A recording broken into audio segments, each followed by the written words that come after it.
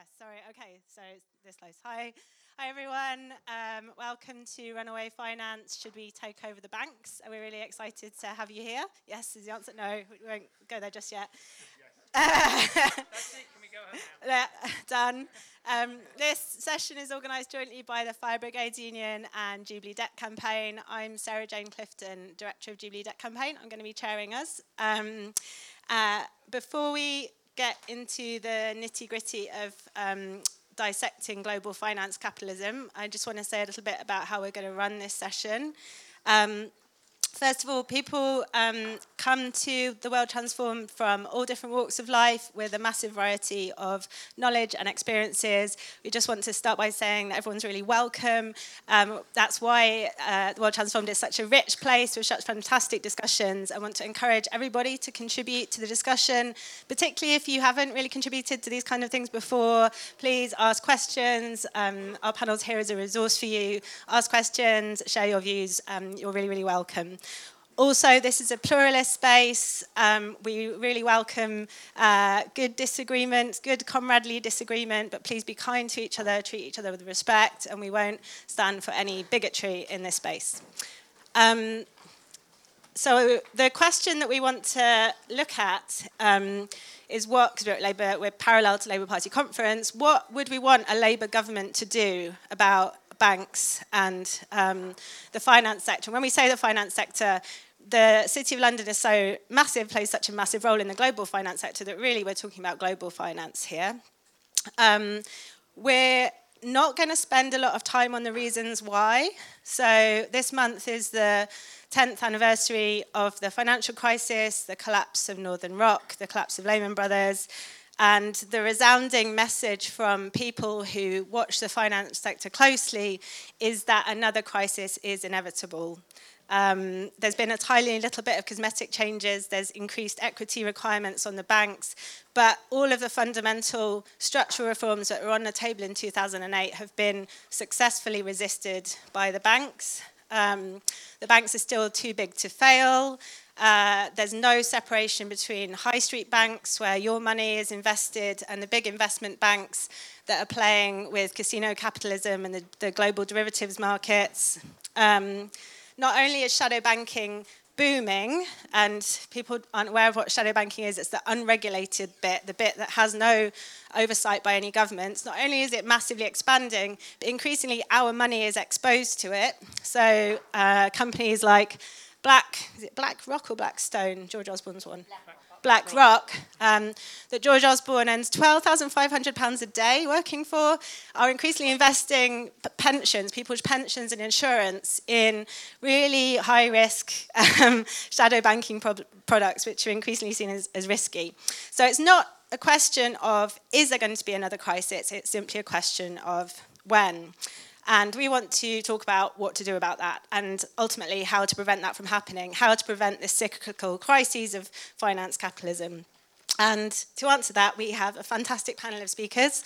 I'll introduce them one at a time as they speak. To start with, we've got Matt Wrack, British trade unionist, former firefighter and General Secretary of the Fire Brigades Union. Please join me in welcoming Matt.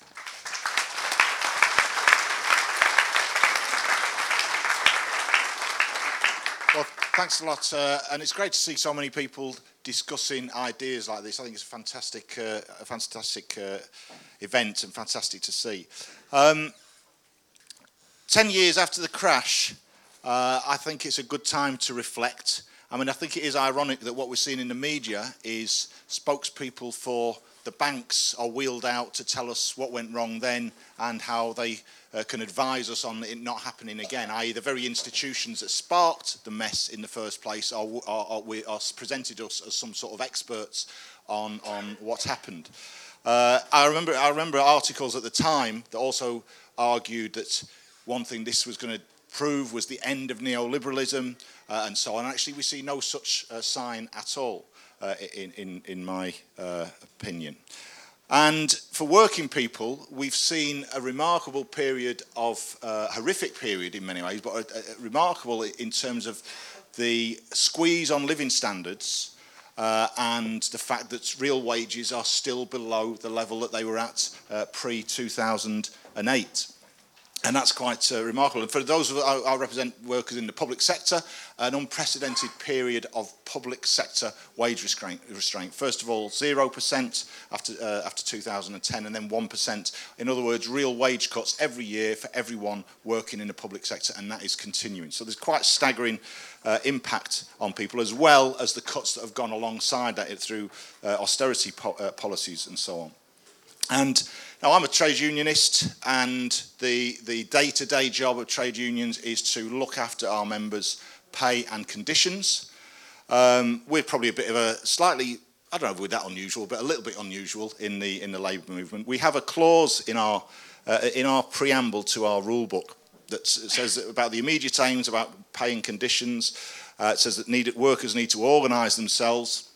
And it's only through workers organising themselves that we can improve things. And then the final clause, I find quite a beautiful clause. It says, to this end, the Fire Brigades Union is part of the working class movement, and linking itself with the international trade union and labour movement has as its ultimate aim the bringing about of the socialist system of society. So that's written right at the start of our rule book. No, just don't set our sights low in the Fire Brigades Union. Now, Rosa Luxemburg, the German-Polish socialist, spoke about trade unionism once and described it, comparing it with the Greek myth of Sisyphus, the guy who, if you recall, was condemned to roll a rock up the hill for it to roll back down again every time, and then he had to roll it back up again. In other words, you fight a struggle in the trade union, you win a pay increase, and then inflation wipes it out.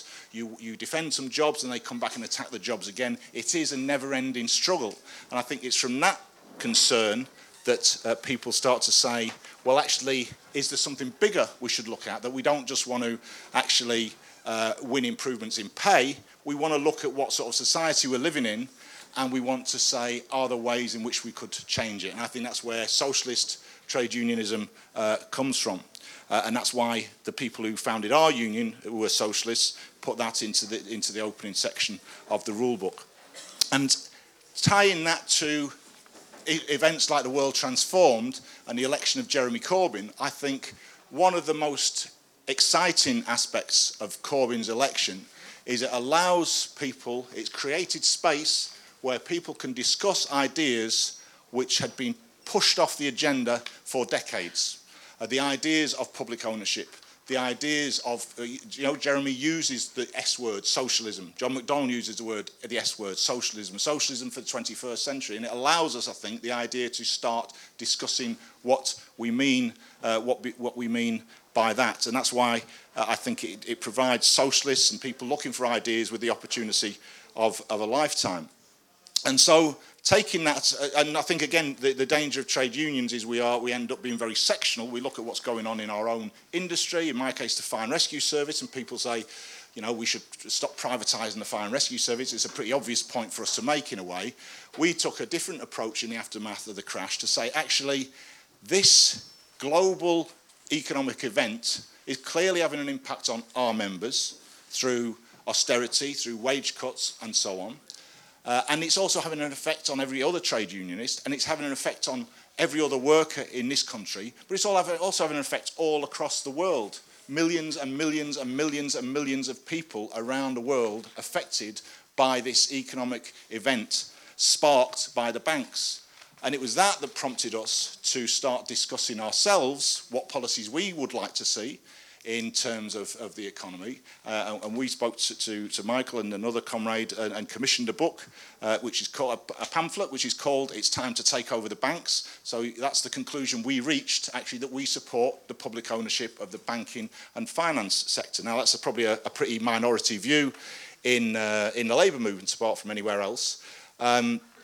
We don't want to see big bureaucratic nationalisations. We want to see democracy in public services. We want to see, we raised the idea in there of banking as a public service, actually there to serve communities and to serve the economy rather than simply something that dominates the lives of millions of people and dominates the economy. So the idea of democratic public ownership of the banks, I think, was something that we wanted to raise. And we accept that it's a minority view in the labour movement, but we think it is. There's arguments that can be made, and just finish with a couple of points about where that leads us, because I say that Jeremy Corbyn and John McDonnell use the socialism word, and I suspect in this room, if everyone is a socialist, I don't know, but if there are two socialists, probably three different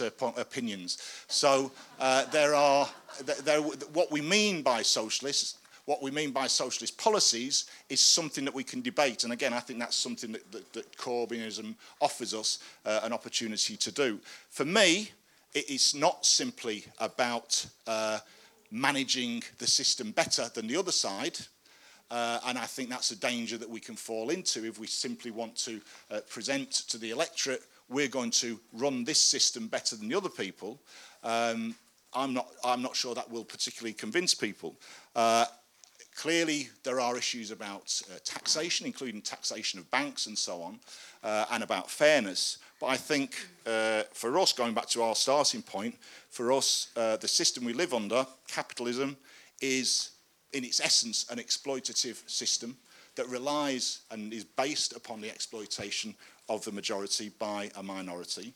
And while we support measures to improve that, actually me as a socialist, and hopefully our organisation, or certainly a lot of people within it, support actually transforming that system to make it into something different, into a system that is not based on exploitation of the majority by the minority.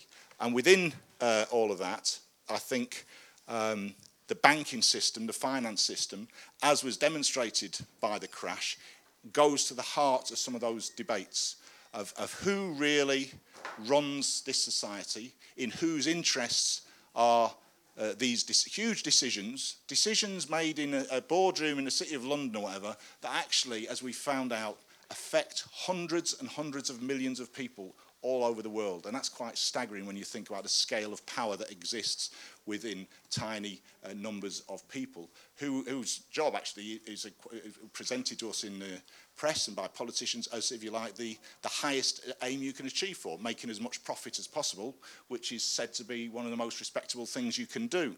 And yet, in this case, and in other cases we've seen, it led, or it sparked, a crisis that impacted on all of us, all your families, all your friends, and, as I say, hundreds and hundreds of millions of other people as well. So that's our starting point, and that's why we think this issue should be debated, and that's why we asked for that pamphlet to be good, and we look forward to a very interesting session. So thanks very much.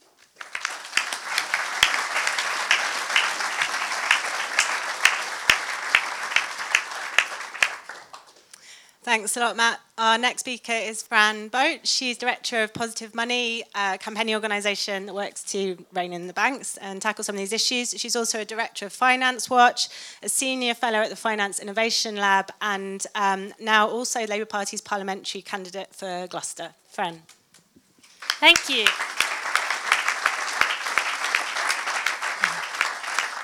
We were worried that there wouldn't be people here because we know we're competing with Jeremy Corbyn. So thanks all very much for coming. And it's a very, very important topic, and what some people might say, you know, a potential downfall of the next Labour government if we don't take it seriously enough.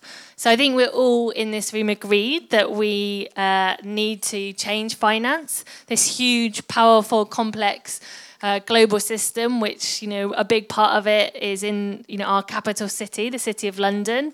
And unless we actually do reform it, I think the lesson we should have learned from 10 years ago is that it will undermine all of the other progressive work that we try to do to socialise our economy, to make our economy work for the many. If we don't tackle the finance sector, then it will only come back to bite us. But that is a serious challenge, and it is not straightforward how we go about doing that. And I think that we need to have a certain reality check on what actually tackling global finance means and how difficult it will be, and how it isn't going to happen fast, and it is like turning around, you know, I was going to say an oil tanker, but it's much bigger than that, and it's shrinking it, and there's a lot of powerful, 10 oil tankers. So I think that, we can't have it both ways. We can't have an oversized financial sector which serves global financial markets over our domestic economy without it undermining the real economy and without it contributing massively to the financialization of all different parts of our economy. So I just want to talk mainly about two things, which is what positive money works on. One is like getting control of the Bank of England. So obviously that's our most powerful macroeconomic institution. And at least for the last 30 years, it's been really serving financial markets. And since the crash, I feel like it's had a bit of a shift in identity. So now I feel like it sees itself as a risk manager. So how can we kind of limit the risk of this beast, of this, the banks and the shadow banks and finance, which is, inherently risky. Stability is destabilizing, as one economist said. So basically, the way our banking sector is designed is to destabilize the rest of our economy. So the main kind of outcome of the crash has been, one positive thing is that we've added financial stability to the Bank of England's mandate, which is great, but that's about as far as it's gone in terms of how do we make banking serve society. It hasn't really done much else. It's made the banks a bit safer, as Sarah said, cosmetic things, but actually fundamentally they are still predominantly serving the finance sector, which serves itself and doesn't serve the rest of the economy. So I think it's clear that we need a new settlement on the Bank of England's mandate, tools and institutional framework. So as I said, it now has financial stability, which is good. But also, if you look at monetary policy, it's basically broken. We have low interest rates and quantitative easing, which has essentially been flooding financial markets with a lot of cheap money, pushing up stock prices, pushing up asset prices, making the rich richer, but doing very little for the real economy, if not having a negative impact because of wealth inequality. So that's a major issue. If there's a downturn or a recession, basically the Bank of England's out of tools. It doesn't have anything that it can do really in terms of stimulating the real economy. Obviously, that compounded with austerity has been an absolutely devastating economic policies that we've had for the last 10 years essentially. So where are the Labour Party in all this? Well, they came out with Graham Turner just did a report saying that the Bank of England should add productivity to its mandate, which is really interesting and a really kind of shows how kind of radically Labour are thinking. But I think that just can't be done overnight, and we need to think about how actually you'd need to, in the current framework, the Mark Carney was questioned at one of the select committees and asked, does he think that you could add productivity to the mandate? And he said, no, basically, I don't have a clue how I would do that.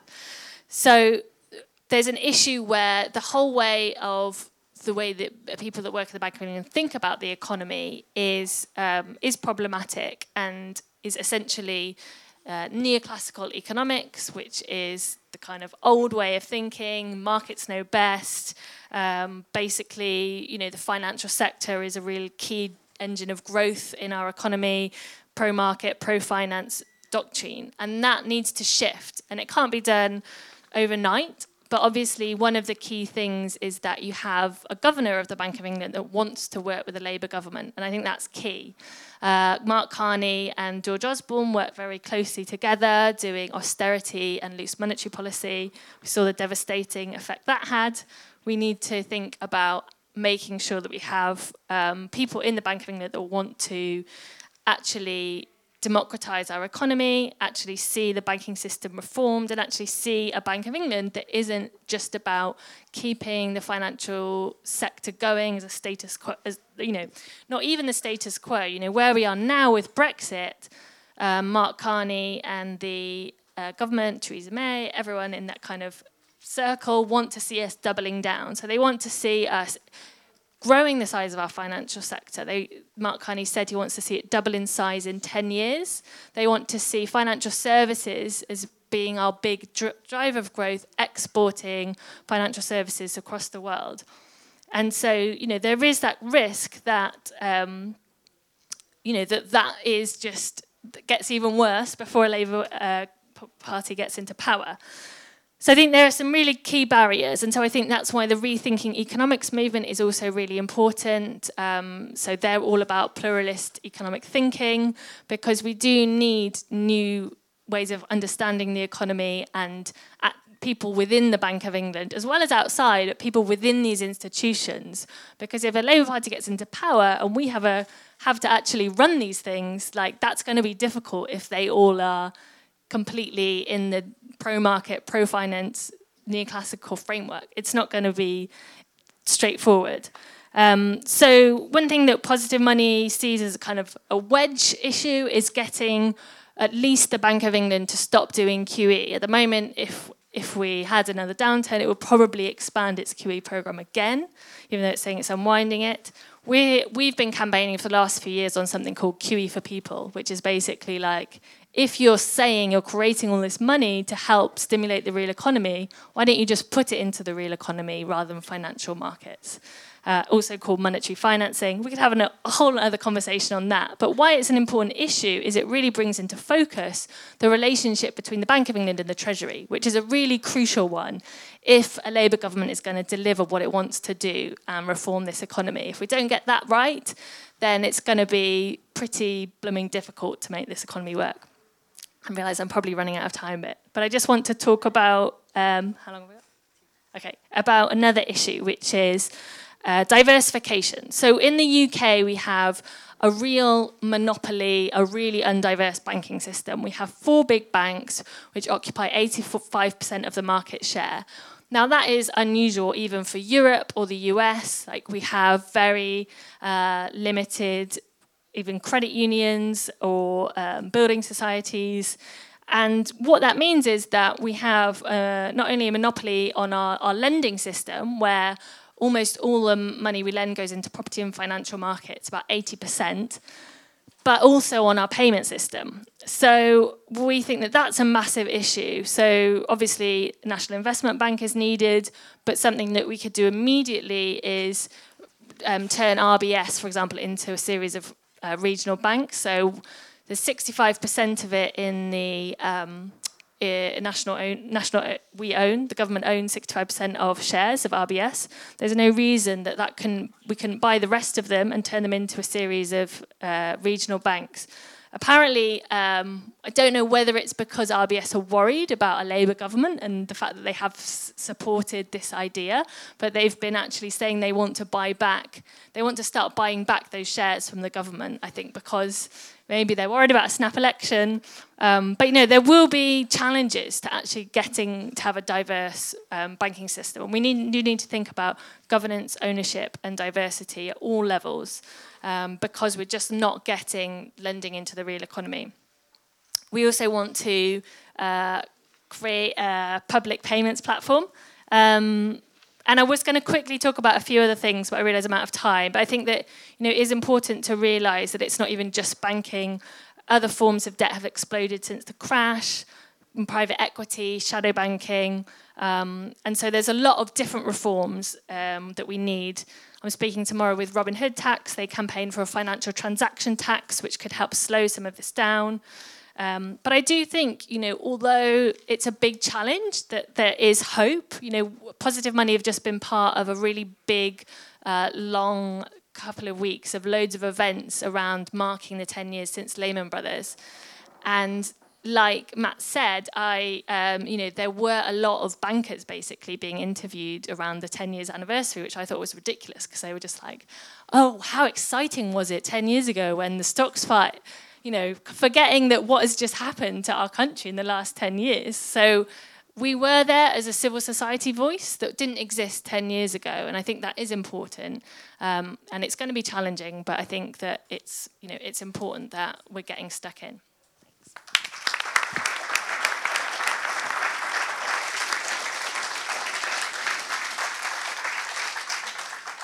Thanks a lot, Fran. Our next speaker is Michael Roberts. He's an economist. He's the author of the FBU pamphlet on public ownership that Matt talked about. He's also the author of some of these books, The Great Recession, A Marxist View, and The Long Depression. Michael. Well, comrades, I've worked in the City of London for various banks for 35 years. I've worked in the heart of the evil axis, as George Bush used to call it. And it's not a pleasant experience. And one thing I did learn, many, but one big thing I did learn is that banking at the moment does not operate in the interests of the people. It operates in the interests of high finance, the big multinational companies, and to make big profits for the shareholders and the various other investors and vested interests. And my proposition to you is that banking is necessary, but it should be a public service, providing places for our deposits of our money, allowing us to get loans at reasonable rates, whether we're small businesses or householders, and that is its job. It should be just as much a public service as transport, as health, as education. It's not seen that way, and my proposition to you is that that is what we in the labour movement should take with the banking and finance system and turn it into. And in my second proposition, there's only one way to do that, and that is to have proper public ownership of the major banks. In the case of the UK, the Big Five, as they're called, some of whom I've actually worked for, and I can assure that it would be a breath of fresh air if we could bring about the end of the grotesque salaries that CEOs earn, the bonuses, the fraudulent activity that has been going on for the last 10 years and before that, before the crisis. And of course, we talked about how the crisis was triggered by all these multinational banks that brought everything crashing down. What happened to the people who brought this global financial crash down, who head these banks? Pretty much nothing. The FT had a piece yesterday, did a survey of who got convicted at the top end of the banking system. Over the whole world, 46 people have got convicted, all of them, or nearly all of them, in Iceland, a small number in Spain, one in the whole of the United States, and guess which country has convicted nobody at top banking? This one. UK has convicted no top banker. On the other hand, down at the bottom, 100,000 bank workers have lost their jobs in the City of London over the last 10 years. 1 in 3 have disappeared from banking jobs. So we see who's suffered, apart from ourselves, of course, and austerity and all the rest of it. But in the banking system, it's the bank workers have suffered, not the top people. Now, since the end of the Great Recession, business as usual for the banks. Nothing has changed. The big multinational banks carry on as before. Now, Lloyd Blankfein is the head of Goldman Sachs. When asked what he thought about the state of the banking industry and why things have got the way they are in a testimony, he replied, "Well, I think I'm doing God's work. It's my job to present a truthful and moral view about how banking should go on." Well, Goldman Sachs, the vampire squid of the finance industry, is in no way doing God's work, if you happen to believe in that. It might be on the other side of the coin as far as Blankfein's concerned. Stephen Green of HSBC is actually an ordained reverend. My former employer, of course I never met him, but he is actually a reverend who believes in the culture and ethical role of banking. Well, HSBC was fined $5 billion by the federal government of the United States for laundering Mexican drug cartel money. Stephen Green also was responsible for looking after private wealth control in Switzerland, where it came about, not just from the Panama Papers, if you know about that, but previously it was a whistleblower who found out that vast amounts of money were being transferred tax-free through avoidance and evasion through HSBC, with the full knowledge probably of the chairman, Stephen Green. And only in the last 2 weeks we hear about Danske Bank. I don't know if you've been reading about that, but Danske Bank's Estonian branch has actually managed to launder $220 billion over the last 8 years, including mainly from Russian criminals. But guess which set of companies are the next in line for having laundered their money through the Estonian branch of Danske Bank? British companies. This is what has been going on. This is currently the role of banks, not to provide a banking service for the people at all, but to engage in what some people call casino banking, or in effect, basically fraud, criminality, and various other means of speculation. Nothing to do with what would be in the interests of people. Now, I don't see how we can carry on in that situation. I've got so many quotes here from what people have said about this, it makes you frightened. And one thing I would say is that back in 2004, talking about Lehman's opened up an office, a banking sector in the UK. And it was opened by our former leader, Gordon Brown, in which he said, Lehman's has a bright future and is an example of the banking industry ahead. Unfortunately, that didn't turn out to be the case. And later on, when he was at the City of London, I can find the quote because it always makes me rather upset. He said, he said, Gordon Brown, in 2007, just 6 months before the crash, he said, we're now entering an era for the City of London which we can record as the beginning of a new golden age for the city. The city brings more of the vigour and ingenuity and aspiration that you've already demonstrated, and it's the hallmark of our success in Britain. Well, I don't think that's the sort of banking system that I've described to you, which has been achieved by that task.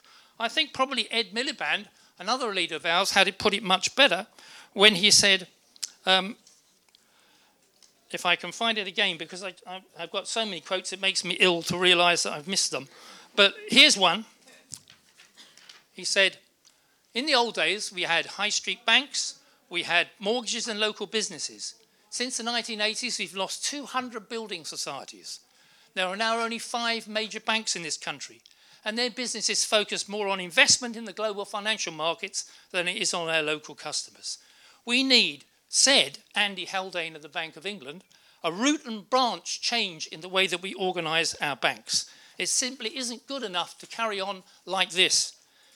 Ed Miliband said in 2013, and how right he is, we need a banking system where bankers are not given an incentive to focus on short-term return, a banking system which people can have confidence in once again. That means we need a banking system which serves every region, every sector, every business, every family. We want banks to serve the country, not a country that serves its banks. And Ed is right in 2013, and we still do not have that.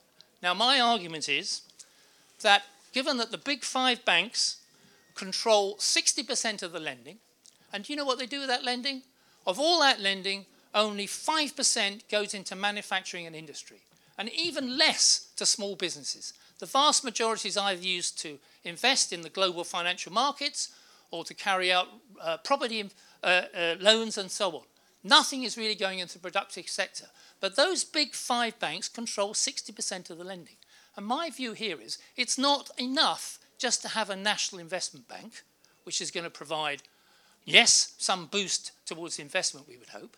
It won't be enough to try and break the banks up into small bits. It's like saying, we've got 5 big evil ones, let's cut them all up, and then there's 30 small evil ones.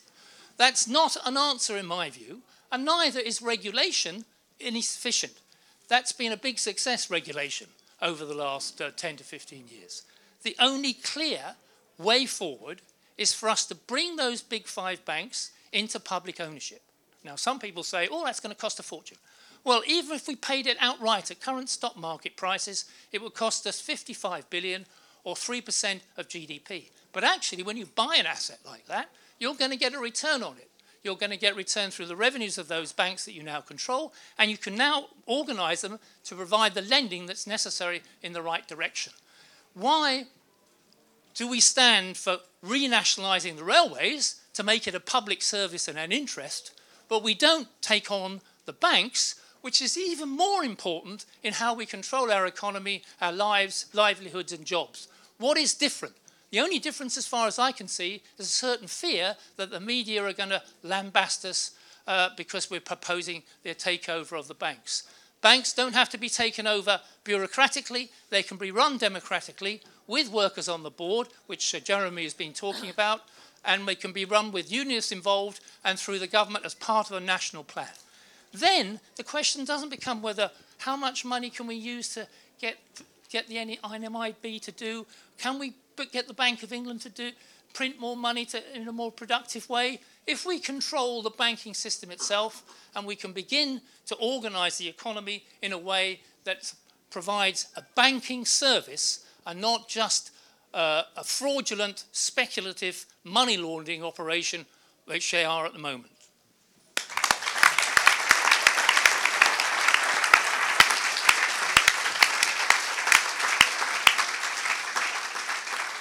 Thanks, Michael. Our final speaker needs little introduction. Anne Pettifor is a political economist, an author, a fellow of the New Economics Foundation, director of Prime, policy research in Wrack economics, and also economic advisor to the Labour Party. Anne. Thank you very much. Should I use this one? Yeah. Thanks. Thank you very much, Jane. And first of all, I want to say thank you both to Sarah-Jayne and to Fran.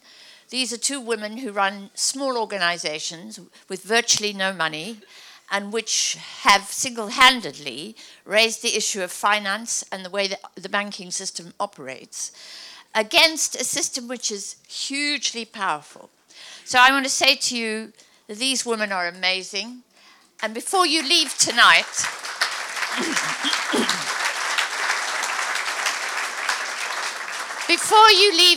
commit to giving them some of your money, some of your spare cash to support their work, because it is marvellous. So I want to start by saying that we are the problem, right? First of all, I want to start by saying that the financial sector saw the crisis as an opportunity, and it exploited the opportunity, and it did so by consolidating, not reforming or restructuring, consolidating the existing order.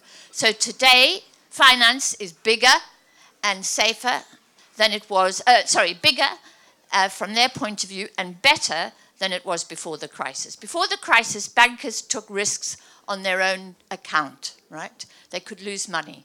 Now, they are too big to fail and they are too big to jail, and they take risks on our account, knowing that they're backed by taxpayers.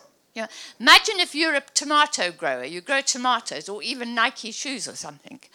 The government is not there to back you in event of failure. But if you're a banker, you don't have to worry. If you're a shadow banker, if you run a massive $6 trillion asset management fund, you don't have to worry because the government ain't going to let you go bust and the taxpayers are going to bail you out. And I want to say this is virtually unchanged. It's worse than it was before the crisis. They're taking bigger risks. The overhang of debt is bigger than it was before the last crisis. And they're making the same mistakes as they made before because, of course, they haven't learned from the crisis. The ideology that supports the financial system is in place, right? And some of us have been battering away against it, but we've got nowhere, effectively.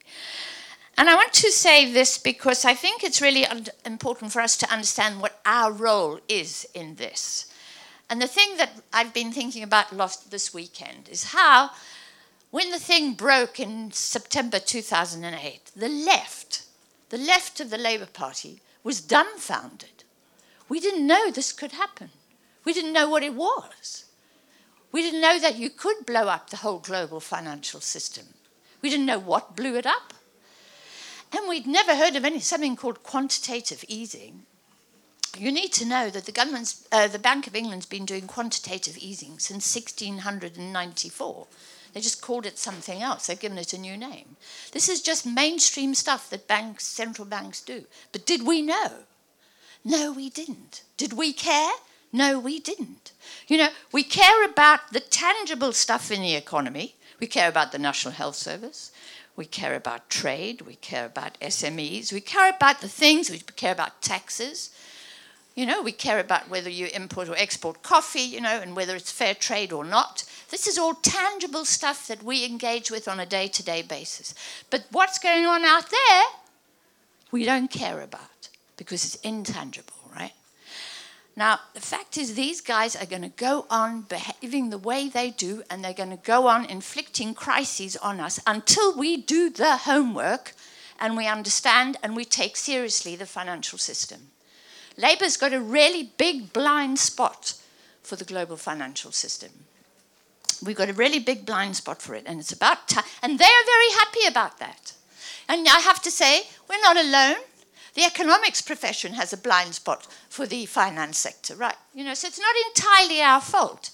Until very recently, the economics profession didn't include banks, debt, and money in their models and in their analysis. They think money is just the veil over the real economic activity that takes place, which is, what you and I do when we exchange goods and services. They think that's real, and money is just a veil for that.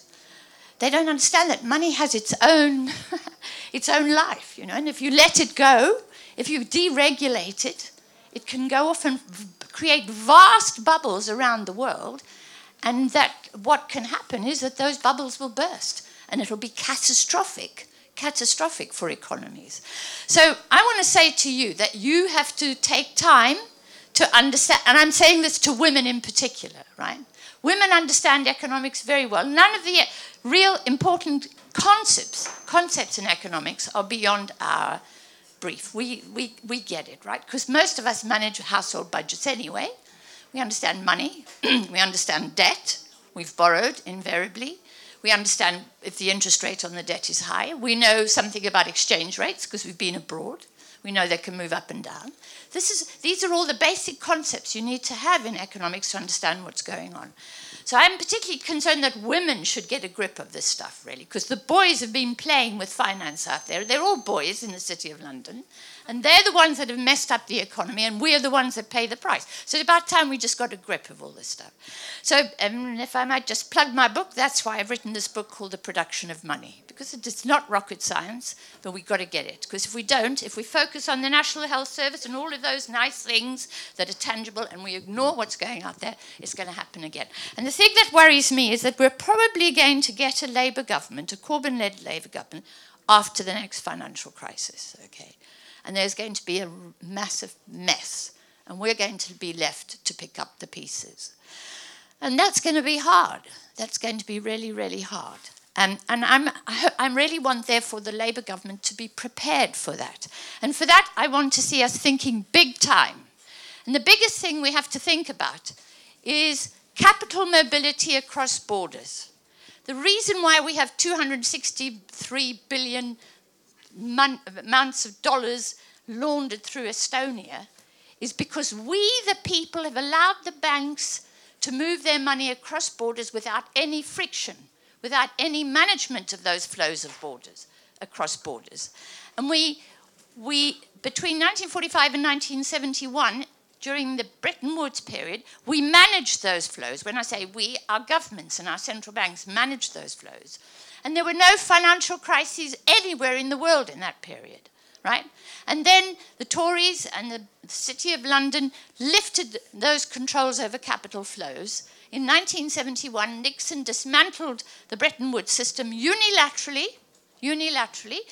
And in August and September, the City of London removed controls over the creation of credit and the rate of interest on that credit. And after that, we had massive expansion of too much money chasing too few goods and services. This led to a very substantial increase in inflation in Mrs. Thatcher's first few years, and it was blamed on workers. It was blamed on the labour movement. Wages were said to be responsible. We still haven't fixed that. Last week, inflation went up, and the Financial Times once again blamed wages. It's got nothing to do with wages. It has to do with the dollar and oil price rising, and that's what's pushed up inflation. Wages haven't pushed up inflation. But so long as we don't understand these things, we won't be able to fight them back. So capital mobility across borders has to be managed. Secondly, credit creation should be managed. It shouldn't be up to bankers just simply to decide. And thirdly, the rate of interest is one of the most important tools in the economy, and that should be managed too across the spectrum of lending. Those are the three things that I would hope a Labour Party and a Labour government would take very seriously and act upon. And if we do that, if we stop those fraudulent bankers moving their money across Estonia, I can assure you that overnight we'll change the system. And of course, then we've also got to reintroduce Glass-Steagall. So these are reforms that are not rocket science. We can understand them, we can do them, but we need the movement to want this, because unless we understand the way the system works, we're not going to be able to change it. And it is for us to understand it if our elected politicians are going to take any action. Thank you very much.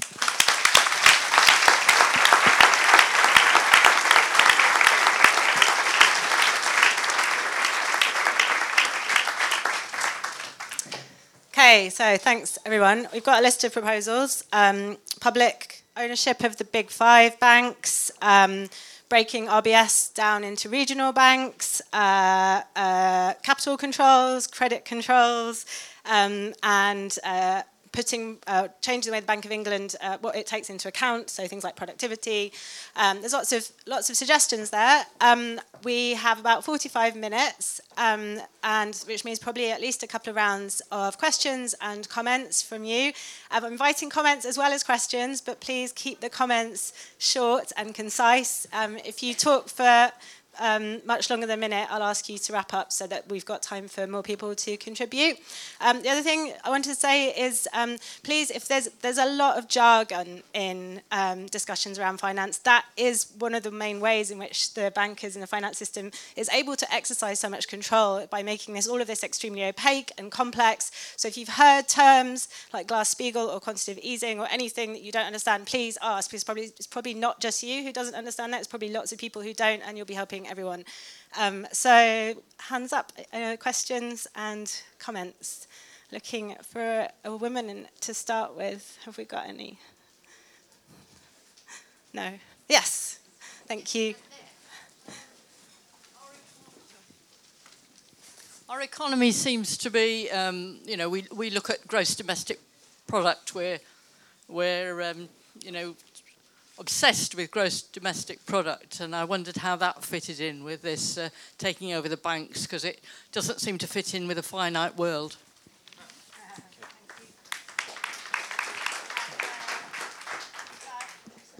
Guy at the back here.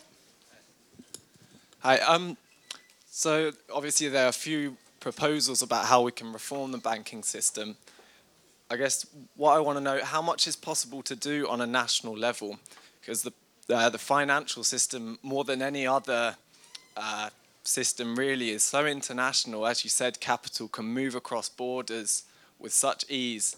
Can we really go about, how easy is it to nationalise banks just in the UK without doing it elsewhere? Is this something we can do outside the EU or even just Europe-wide? So, yeah, that's my question. Thanks, great question. I've got sorry, I'm going to make you run around. This guy here. And then I'm going to try and take another woman, and then you're next. Yep, that kind of fits in with the last question, really. It's to do with the offshoring aspect, which I think was mentioned in the blurb in the programme. The kind of amount of wealth that's held offshore seems to me to be a kind of modern form of enclosure. Would the panel like to comment on what realistic steps the Labour government could be done, and again, whether it's something the Labour could in government do on its own, or whether it would have to be an international effort? Thank you.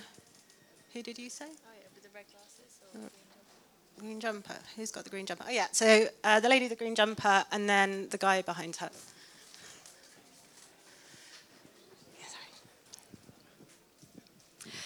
Thank you. You mentioned credit creation, the control and management of credit creation. Could you maybe elaborate on how you imagine a future and different system of credit creation to look like? Yep, thank you. And then white T-shirt. Yes. Excuse my simplistic question. It's about functionality. We need a clearing mechanism to exchange payments, which is what arose from the need for a currency or a token of exchange. We also need a building society, or in other words, a savings and loans, as the Americans would say. I'm astounded at the aspect of people keep saying, we get the big five, we nationalise them. Why don't we just look at simple functionality and have one clearing bank, like Gyro Bank might have been, and one savings and loans company? Great, thank you. So I'm going to come back to the panel. You're next when I come back, and then I think we've got at least time for one more round. We've got GDP. How easy is it to nationalise banks in one country? What to do about offshoring? What would credit controls look like? And what would a payment system look like? Should we do the same order? And you can pick up which ones you want to speak to. I'll touch on the question about and the national solution. I think that goes to the heart of a lot of this.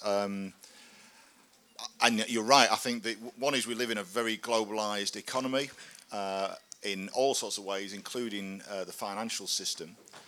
And yet, when we discuss politics, we discuss it generally on a national level. And I think that's a big problem for us, because the truth is I don't think there are solutions fundamentally within the boundaries of the UK, for example.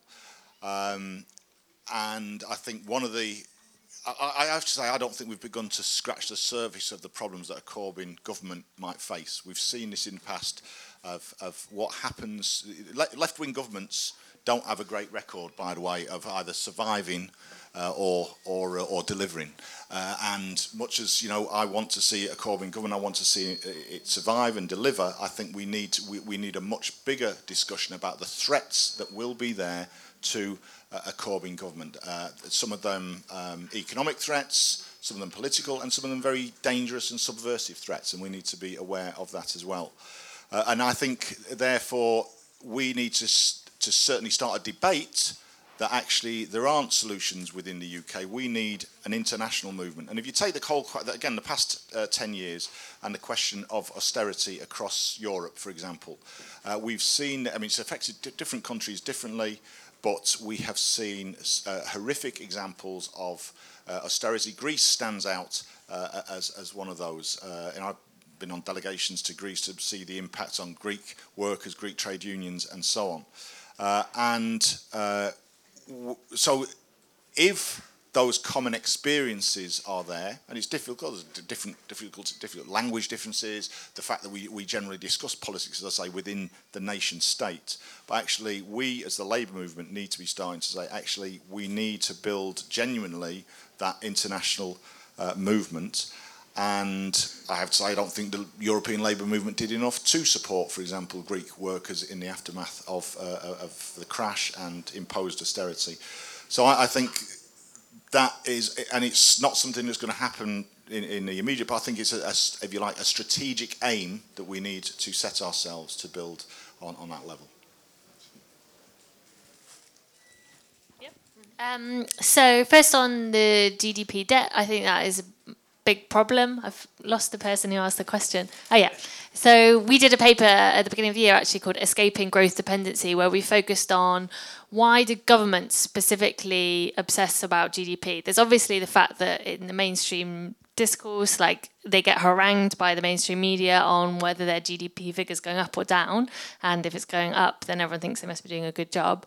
But also, we live in really high debt economies now, and if you're in the government, one of your easiest ways to try and get that debt, that private debt, not talking about public debt, although obviously that's taken over the narrative that public debt's a problem. But even if, say, the Tory government didn't worry about public debt, it would still worry about private debt. And one of the best ways to manage that debt is to grow.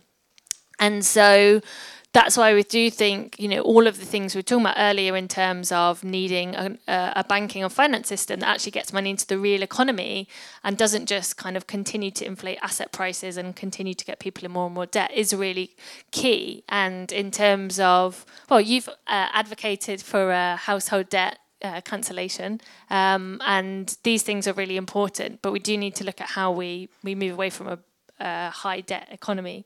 And that's some of the work Positive Money does. In terms of national level, you definitely can do still a lot on a national level if you've got the political will and leadership. So just in terms of a kind of central bank policy, outside of the kind of Europe and the US, there are central banks like in India which have something called credit guidance, where they actually have to say like a specific amount of bank lending has to go into the real productive economy.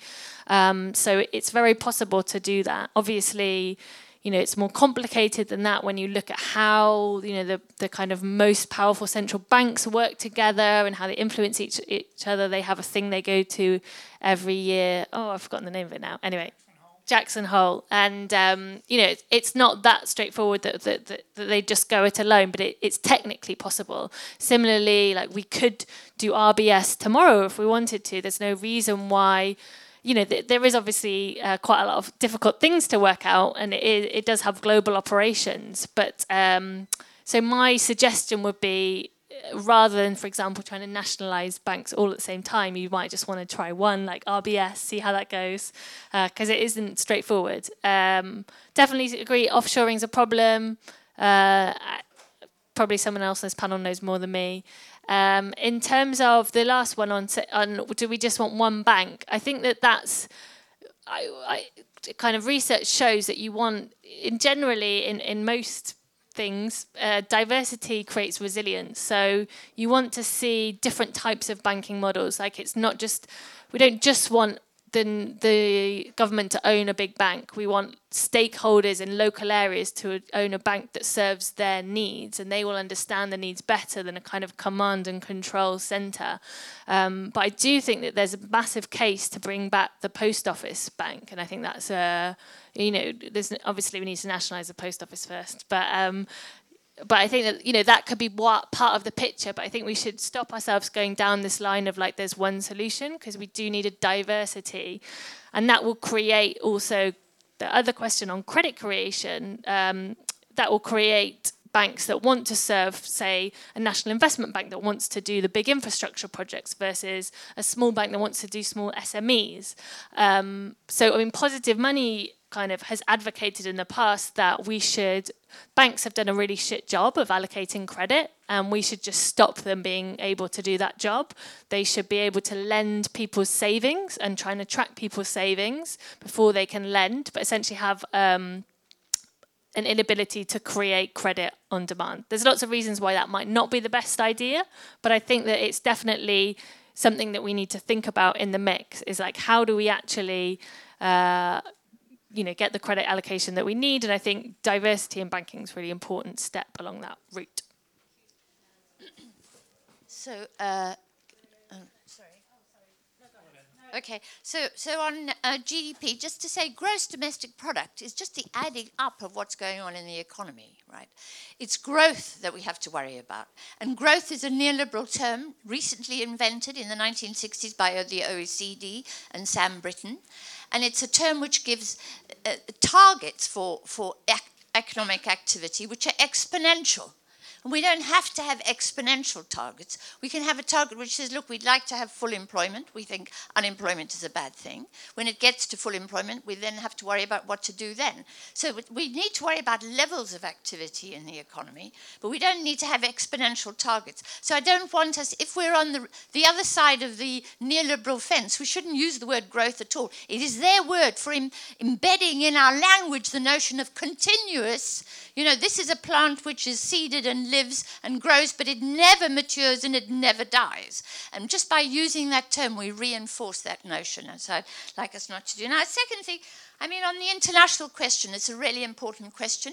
We do need to have international coordination. And until, George Osborne and the neoliberals took power across the world, it was just given that central banks and governments would coordinate and cooperate to keep the whole economy stable. Now they believe that actually they can't do that. They shouldn't do that. It should be left to something called the market, right? We've got to end that stupid ideology. But I want to say this, and I should have said this in my speech. The fact of the matter is we can change an awful lot. We must remember that these private banks are massively dependent on public subsidy, right? So every bank has deposits in the bank guaranteed by whom? By you and me, the taxpayer, right? On behalf of the government, to the tune of £75,000. Now, the government can say, sweetheart, if you're not going to lend money to SMEs, if you're not going to lend productively, if you're going to use lending to gamble and speculate, we're taking away the government guarantee. We can say that. It's not a big deal. You just say that to the president of the bank, that the government's considering withdrawing their guarantee. Tomorrow they're going to change policy, right? Secondly, the banks draw on our central bank. They need the currency called sterling. The only reason that sterling has any value at all is because it's backed by 30 million taxpayers. If you go to Malawi or to Zambia, they have a currency that doesn't have the same value as sterling. Why? Because they don't collect taxes. They don't have a sound tax collection system. They don't have a criminal justice system which upholds contracts. They don't have all of these systems which underpin our monetary system, which are funded and created by taxpayers. But we taxpayers don't understand that we do that, and we give it to them free and unconditionally. So when we bail out RBS, we didn't say you can have 45 billion of taxpayers' money, but these are the terms and conditions. Alistair Darling didn't say that. He said, oh, no. We want you to be kind to your shareholders, and we don't want you to sound as if you've been nationalised, right? But this was our money, but with no terms and conditions. You know, the banks need access to QE from the central bank. But the central bank is a nationalised bank. Labour nationalised it in 1945 because the Bank of England messed up in the 1930s, catastrophically, right? So it's a nationalised bank. So for the Deutsche Bank and Citigroup and Goldman Sachs to have access to QE, and they do, right? That is a centralised, nationalised bank that is backed by you and me. It would not have its authority if it didn't have 30 million taxpayers behind it. But what do the 30 million taxpayers say? They say, do as you please. You know? We don't mind if you have access to our central bank. We don't mind if our central bank lends you money at 0.25%, but 8% is what the little SME company down the road has to pay. We don't mind about that. We don't even know it happens. So I want us to understand that we, the public, the taxpayer, sustain and support these institutions, and we therefore have leverage. We're not helpless. You know, this is not a defeatist situation. We can change things if we understand our power. Thank you.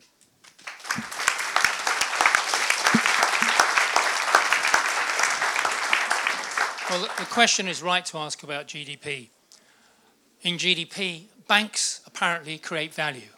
This is nonsense. Karl Marx explained that 150 years ago, that who creates value? You do. When you work, when you produce things, and when your company takes that and sells it and appropriates a profit from you out of that. That's where value is created. What banks do is that they move that value around like a process of circulation when no extra value is created. And it's not just Karl Marx who said that, but Andy Haldane, the chief economist at the Bank of England, wrote a recent report in which he said banks have no value. In fact, they actually probably detract from value. So GDP doesn't really tell us what's going on in the real world as far as we're concerned. What GDP tells us is what the capitalists want to hear, which is how much profit they're making, how much value they're creating. GDP is of use to capital. It's not particularly of use to labour. And that's why it's something that only you can really look at when you start to look underneath GDP and see where value is really being made. Can we do something at a national level? Well, I say again, I don't know why, and I have to be a little bit cruel here, why we have to go through all this mealy-mouthed process of saying we're going to control this thing, we're going to regulate, we're not going to bail you out unless you do what we say, we're going to only give you money unless you do what we say. Well, why don't we just have them? And then we can decide what they do with that money, what they do with that lending to invest. The big five, as I say, control the vast majority of lending, and they will decide 5 times as much investment in this country than the NIB ever will do.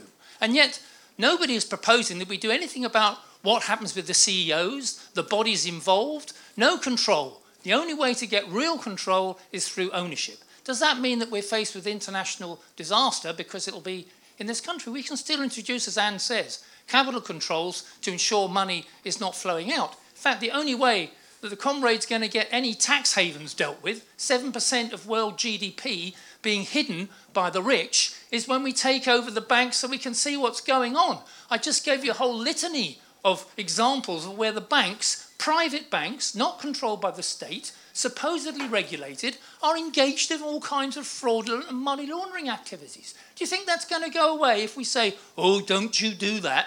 No, it's not. We'll take them over and make sure that they can't do it because it'll be our bank, one postal service, one national health service, all democratically controlled and accountable. What's wrong with that?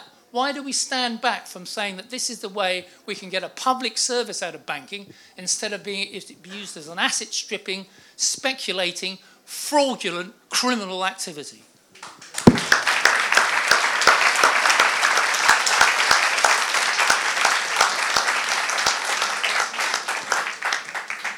Okay, going to take another round. Starting with the guy here who had his hand up from before. This gentleman in the grey jumper. Thank you.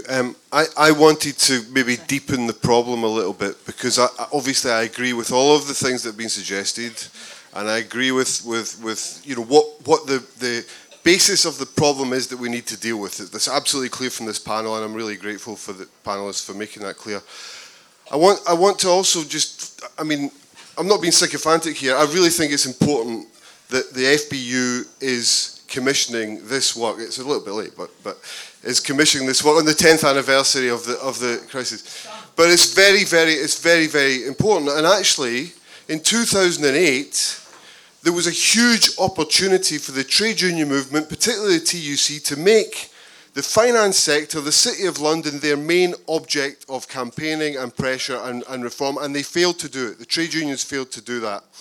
And so I think this is a really bigger question about social power, because challenging the power of the City of London is not something that's going to be done easily or just by passing a few acts and statutory instruments and so on. It's going to need an incredible amount of social power in the trade unions, in workplaces, on the streets, in our communities, to make sure that the bankers know when they resist, and they are serious, they will resist seriously, with serious power, more than we've seen in this country maybe for 100 years, that we need to be prepared to harness popular power. And it kind of goes back to Anne's point. That's the thing that we're really, that's not a criticism of the panel, I mean it's a criticism of all of us, you know, that we're not taking seriously how we need to harness the social power that's necessary to challenge the City of London in a serious way, because otherwise, Matt's absolutely right, left-wing Labour governments are doomed to fail precisely because they need to make sure there is social power in the workplace, in the communities, and on the streets. And we've got a movement which is leading us, that Positive Money and those kind of organisations, but they also need the social power behind them to affect change. Lady in the red glasses. Yeah. Oh. I wanted to raise the issue of the war on cash, and to ask the question, why isn't that being treated as a more political issue? And I think that's important I think there's 2 points I want to make about that. The first is that cash is public money, and it's a new enclosure. And we're being nudged in all sorts of ways to digitise payments. And obviously there's massive rents to be made once we're pushed to... So that, I mean, from the point of view of privatising the means of exchange, it's really important. But at the same time, it's a huge distraction, because there's this idea that somehow the problem of corruption is all these small, untraceable amounts of cash. As if, I mean, everything we've heard today tells us that's not true. So I think we're being massively misled by this war on cash that's going on at the moment. Guy in the green jumper here.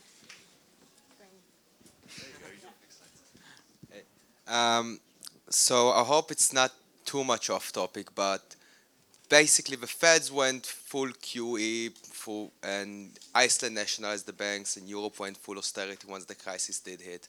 But crisis didn't always come from the banks. So say we have a national banks, what sort of tools might we have in our hands to mitigate the next crises to come along? Because you said QE is a terrible thing. Say it will be another tulip bubble happening or something. I'm going to take a couple more. Is that all right? Yeah, I've got the lady here. Oh, yeah, sorry. Yeah. Hello. Right, yes, I went to the Summer School of Social Banking in Barcelona in July, and that, social banking for the common good is another thing that we should maybe be thinking of, like Triodos Bank, Ecology Building Society, etc. Social banking is quite a substantial part of the banking in Germany, as is local public banks, the Sparkasse, and they've been helping Ireland to put together a programme of how to have local public banking in Ireland, which is promoted by a lot of the smaller political parties. And I know the guy who's dealing with that, and he says that they say the outreach, Sparkasse outreach programme, that you just cannot have private banking managers working in public banks because the mentality is so totally different. And the social banking people say pretty much the same thing, that this profit maximisation mentality just will not translate over to a public benefit mentality. So, but I don't agree with the one bank. I think you've got to have lots of local public banks, really. Thanks. So this guy's had his hand up for ages. I'm going to take these two at the back and then come back. Hi, thank you. Yeah, so I agree with this chap who was talking about 2008 when there was a real chance for change. We could have taken over one of the banks there more than we did and had real power into it. I'm just going to give a bit more of the balanced thing of what's happened over the last 10 years, because I was at the Bank of England as like graduate in 2008, 2009. People didn't know what was going on. I was very junior, but the Financial Stability Directorate hadn't done much about banks. Lots of things were new. You got some people like Andy Haldane who were very out there talking about what we could do, but it's a conservative place. So my question is going to be really for Fran and others, how can you engage more with the Bank of England and others? Because some people are really open to doing things, and I will put out a couple of schemes they did do just to give them some credit. They had a funding for lending scheme which gave money to people if they lent to corporates. They tried that, but it wasn't big. They've tried to have things like living wills, so when banks go down, we know how to dissect them. They've tried to do things like the macro-prudential stuff. So they're trying. I want to know what you think is positive.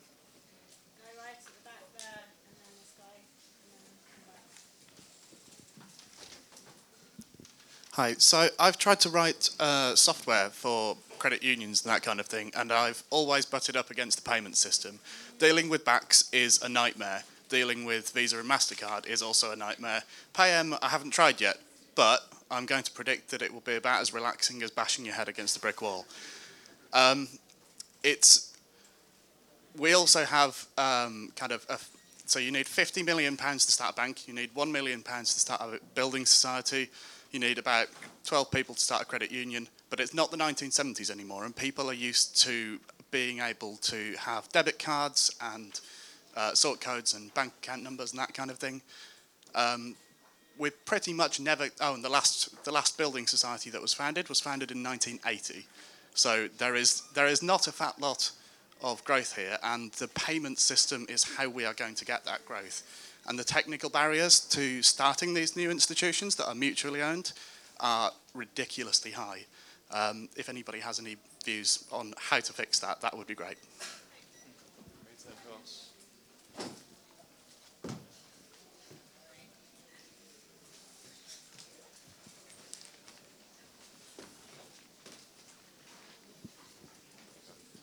Hi there, I just want to go back to international issues again.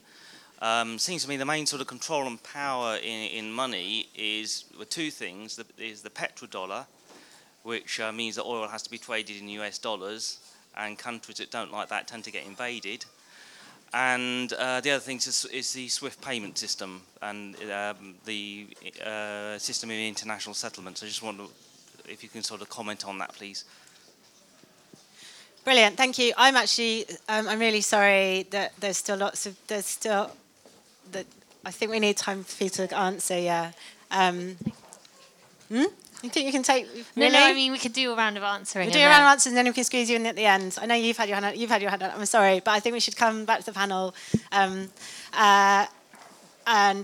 particularly as well. No one has really talked. We still do have a bit of a blind spot about the UK's role, the role of finance based in the City of London on everybody else. So we've mostly been talking here about how we protect ourselves from finance, but actually. London, the City of London is the second biggest global financial centre. It was the first, but Brexit has put us down into second position. Global finance likes UK law because it's trusted to protect private property. 90% of the bonds, which are owned by sub-Saharan African governments, are owned under English law. So I would like to hear from the panellists as well about what our responsibility is to the rest of the world, to everyone else's financial stability as well. Should we do the same order? Okay, I'll just pick out a few. A couple of people mentioned, small local banks and credit unions, and some of the difficulties around credit unions and people's expectations of modern ways of using, of making payments and so on. And I think that there is a room for all those types of initiatives, examples to be supported. And the trade union movement's done a lot of work around credit unions over in the past 20 years or so. So, should we tell them to wind it down a bit? Sorry. Okay. So. They're plotting a coup next door and how to resist it, I think. Oh, yeah. Okay. Well, we need to listen to that one as well.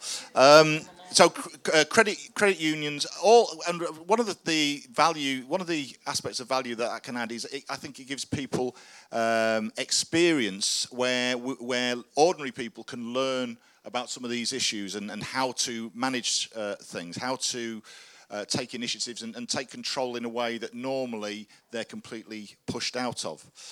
However, I think the problem comes back to the fact that where does real power sit in the financial system? It sits with the big banks. And we can create as many alternative models as we want. Unless we deal with where the power lies, ultimately that power, I believe, will crush us. And I think that's what evidence shows. And I wanted to touch on the question of the role, the responsibility of the banks, and can we have more responsible banking systems, and can we have change the behaviour? And actually, Boris Johnson made a point about, in a different context, he made a point about tax avoidance and tax evasion a couple of years ago. Obviously, on the left, people make a great play about how big business avoid taxes and so on. He said, actually, business has a duty to its shareholders. And that's their responsibility is to make as much profit as possible and to deliver that profit to their shareholders. And it's a perfectly rational and reasonable activity for them. And I think Lord Clyde made a similar point in the 1920s, whatever, said no person has any obligation to pay taxes until the tax authorities come to make them pay. It's not something that anybody has any moral obligation. It might sound quite shocking, but if you think about it, that's the harsh reality of the system under which we live. And I think we need to face up to it. And therefore, I'm not convinced we're going to change the behaviour of these institutions whose ultimate role, ultimate function is to make as much profit as possible for their shareholders. And that's the reality. I just wanted to make a point on the comrade who mentioned Labour governments. I'm actually talking internationally. I think if you look at left governments around the world, so most recently, I think a lot of people were inspired by Syriza's victory in Greece, and actually it has all ended pretty badly and with a demoralisation in Greece, and I think for those of us who looked in that direction. But you can see case after case after case of left-wing governments coming to power and either facing the very harsh power of the system through using the economy to say you simply will not do this. And it's outside of economic theory in a way because it's politics and it's power, and that is what happens. They say you will not do this, or we will do this to you. Chile. As a teenager, I was followed and heard exiles from Chile who said a great example of a socialist government being elected into power, aiming to transform the lives of people, and being undermined internally, economically, and then internally with the support of the United States and others, but internally, ultimately, militarily. And I think that's okay, I'm not saying we're expecting a military coup as imminently, but when you get generals, after Corbyn gets elected, so say, when you get generals going on into the media saying that a Corbyn government would be a threat to national security, then that is quite worrying. So I think then you move from the sphere of economics into the sphere of politics and power. And the question was asked about the TUC. And the truth is this. The truth is that neoliberal thinking has crept throughout the Labour movement. It's dominated the last Labour government. It dominates many unions. It probably dominates the TUC in reality. So we all say we're not neoliberals, but actually I think it's built into the policies of the last Labour government. And in reality, until the past 3 years, nobody was willing to break from that. In the aftermath of 2000, and we commissioned our pamphlets, I can't remember what year, it was shortly after the crisis that we commissioned it. 2012 we did it. But we went to the TUC, take this, the independence of the Bank of England. The TUC is committed to supporting the so-called independence of the Bank of England. I think it's an issue we should debate at least, but that's the TUC's approach. The TUC supports a policy of a national investment bank and so on, regional banks and so on. We took a motion to the TUC in 2009, 2010, I can't remember, calling for public ownership of finance. We faced a bit off. In the end, we won that. It was the first time in the TUC's history that it's passed a motion calling for that. I have to say it was then rapidly forgotten, as many things at the TUC are, but we did put it on the agenda.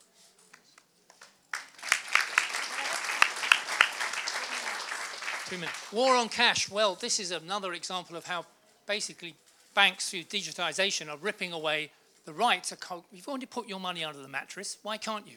Why can't you protect your income if that's what you want to do? And if you don't, if you're going to have everything digitised, controlled by the banks and the central bank, and therefore by the government, which is what is happening in India, for example, then lots of poor people who don't have an operation in the banking system are going to have their money ripped off them. And of course that money is going to be used for God's purposes, and so you don't need to worry.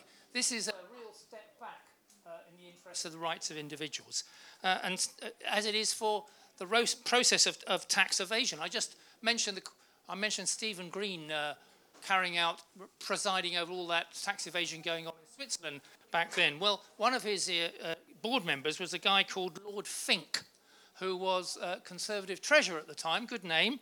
He said, what do you think about this tax evasion that Stephen Green's been engaged in? He said, well, everyone does tax avoidance. My children were under 18 and I wanted them to have something to help them make their way in a wider world. So I'm sure that all your 18-year-olds, if you have them, will be looking to be helped by you through tax evasion, which I'm sure you want to do on a big scale. We don't need one bank as such. What we need is a publicly owned banking system which starts with controlling and owning the big five. Then we can diversify to the level of the local and state and even credit unions. The German system is one which I think is a model which we can incorporate into an overall public banking system, which opens up that diversification. In fact, I wrote a short paper which outlined taking from Die Linke. I had discussions with Die Linke's finance spokesman about how we could integrate that into a national investment board and banking system in the UK, linking together regional banks. I think it's perfectly possible, and all the other things, including building societies. But public service banking is what we want. I'll give you just one example. Over in North Dakota, in North America, a right-wing Republican state, after the Great Depression, they set up a state bank. It's the main bank in North Dakota. Do you know what North Dakota does, a state bank? It collects all the deposits of everybody who deposit with it, and it gives loans to the farmers and loans to the households. Anything else? No. It doesn't speculate in the worldwide markets. It doesn't buy derivatives. It doesn't do all the games that the multinational banks are on. What happened to North Dakota Bank during the crash? Nothing. It still made a good profit, which feeds back, by the way, to state coffers so that they can use it for other purposes. That's the sort of banking system we want. That's the sort of system we should apply. And which, if people are going around like using English law to get round it, then we need to change that law as well to make sure that banking at least in this country, is a public service, controlled and run by the people, and we will struggle and promote that idea elsewhere as well.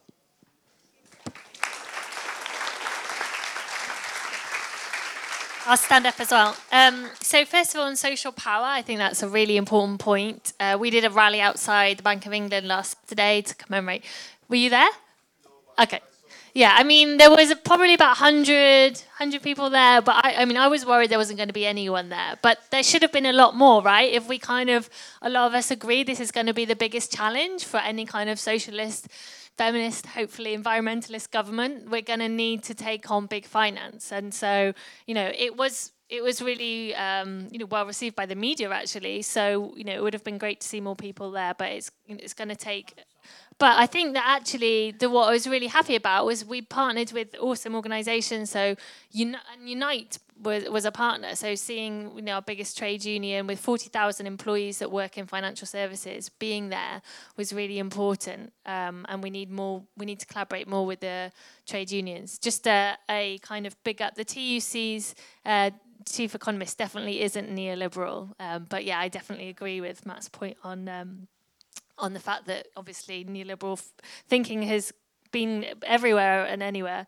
War on cash, that's all really amazing questions. So my colleague who's sitting in the back did a really good paper earlier this year on the future of cash, and he's been working really hard on bringing a civil society voice into this conversation because it just isn't there. And obviously Visa and MasterCard, they want to get rid of cash, and there's no actual public body's role to protect cash. So something that we're calling for today, I think in the Observer, is that it should be the payment systems regulators' role to actually protect cash, because it really is under threat.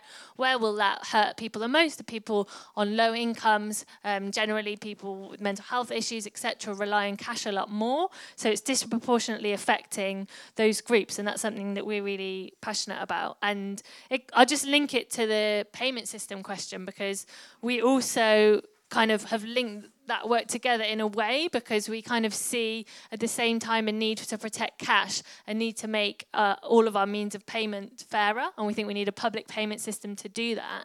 And there is loads of kind of disruption coming through fintech, good, bad, a lot bad, some good. So we're trying to put out a voice for saying it can be good. We think that there could be a kind of fair democratic way of doing a digital cash system so that we all have access to a public payment system. And so that's something that Positive Monies works on. Social banking is obviously great, and I think that it's been a mark to, when you work in changing the big finance sector, you get pretty, it's a long slog, but obviously we need a lot of committed people in it. But I know a couple of people that, who've been in it since the crash and have since gone on to help set up banks in this country. So we've got a Greater London mutual starting, there's a mutual starting in the southwest of England. So we actually there's an issue where we don't have the skills and the people that want to do the job of literally building new banks and building them with a social purpose. But that is happening, which I think is really exciting. Your point on the bank, you were at the bank 10 years ago. Good, well done. I don't think people knew what to do, but I think that, it takes time. And I think the Bank of England has moved. I've had 2 meetings with Andy Haldane, and he seems to think, we try and play an insider role and an outsider role. And then, they do say useful things, but then they do really unhelpful things. So we do need different people in the bank. Yeah. And then I just think the other side of the international thing is that we all need to play a different role. So hopefully by getting a movement that wants finance to serve the UK domestic economy, we also tackle part of the reason that it's so extractive and so damaging to other countries around the world.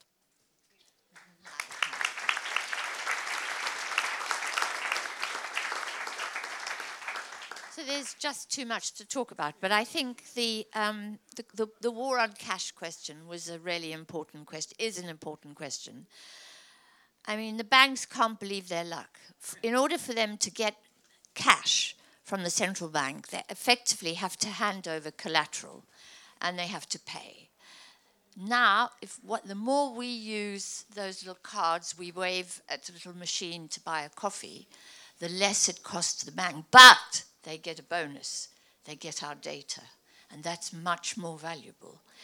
And they can't believe that we're so complicit in this process and we're so happy to hand over our data for nothing, right? For absolute. Now, I began a little personal campaign. I'm not going to use my card in big outfits like Costa Coffee and so on. I'm going to insist on cash.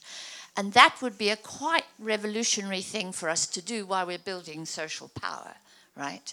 Is to actually force them to hold cash and deal in cash. By saying, sorry, but I don't have a card, but no, I'm not prepared to use my card, and here's the cash. And keep going to, now they're closing down ATM machines, they're making it harder to get. Cash is like sort of sucking, it's been sucked out of the system. And we've got to fight back against that, because this is a conspiracy. But it comes back to Matt's point about how we're all neoliberal, right? We've all bought into the rent-seeking thesis at the heart of neoliberalism. How many of us here use Uber?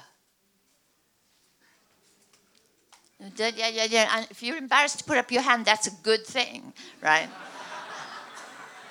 How many of us? I am presently staying in an Airbnb here in Liverpool, right? Now, people who rent out their cars and their labour are doing it because they probably are low paid and they desperately need to supplement their income. So I'm not criticizing them, but I'm saying it is a magic thing for a company to sit in Silicon Valley to construct a little app by stealing software from Google and from the US Navy, which invented GPS, and putting it all together in a little app, and then extracting 20% from every single ride and sending it back to Silicon Valley, and we play the game, right? And the same with Airbnb. These are all massively extractive, rent-extracting outfits that we participate in. And now we're playing the digital cash game. We're playing with our cards. We love going into the coffee shop and just waving at something and not having the bother of cash, right? They can't believe their luck. We could be subversive. We could refuse to play these games. We could refuse to use Uber drivers, and we could refuse to use our cards. And that would begin to cause pain to the banks because it will cost them. So I think that's part of building social power, really. It's a little step that we could take, which could make a big difference.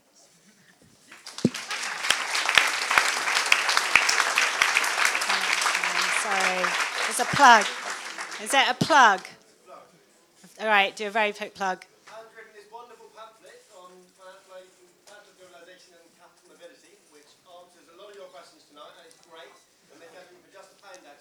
Okay, thank you. I'm really sorry, we are going to have to wrap up now, but before you go, can I just say thanks for coming. I hope you've enjoyed this festival. The World Transformed is made possible by volunteers. They don't take any corporate sponsorship, and they try really hard to keep rates affordable. So please consider becoming a committed supporter. You can find out more on the TWT website. Thank you for coming. Enjoy the festival. Thanks to all our speakers.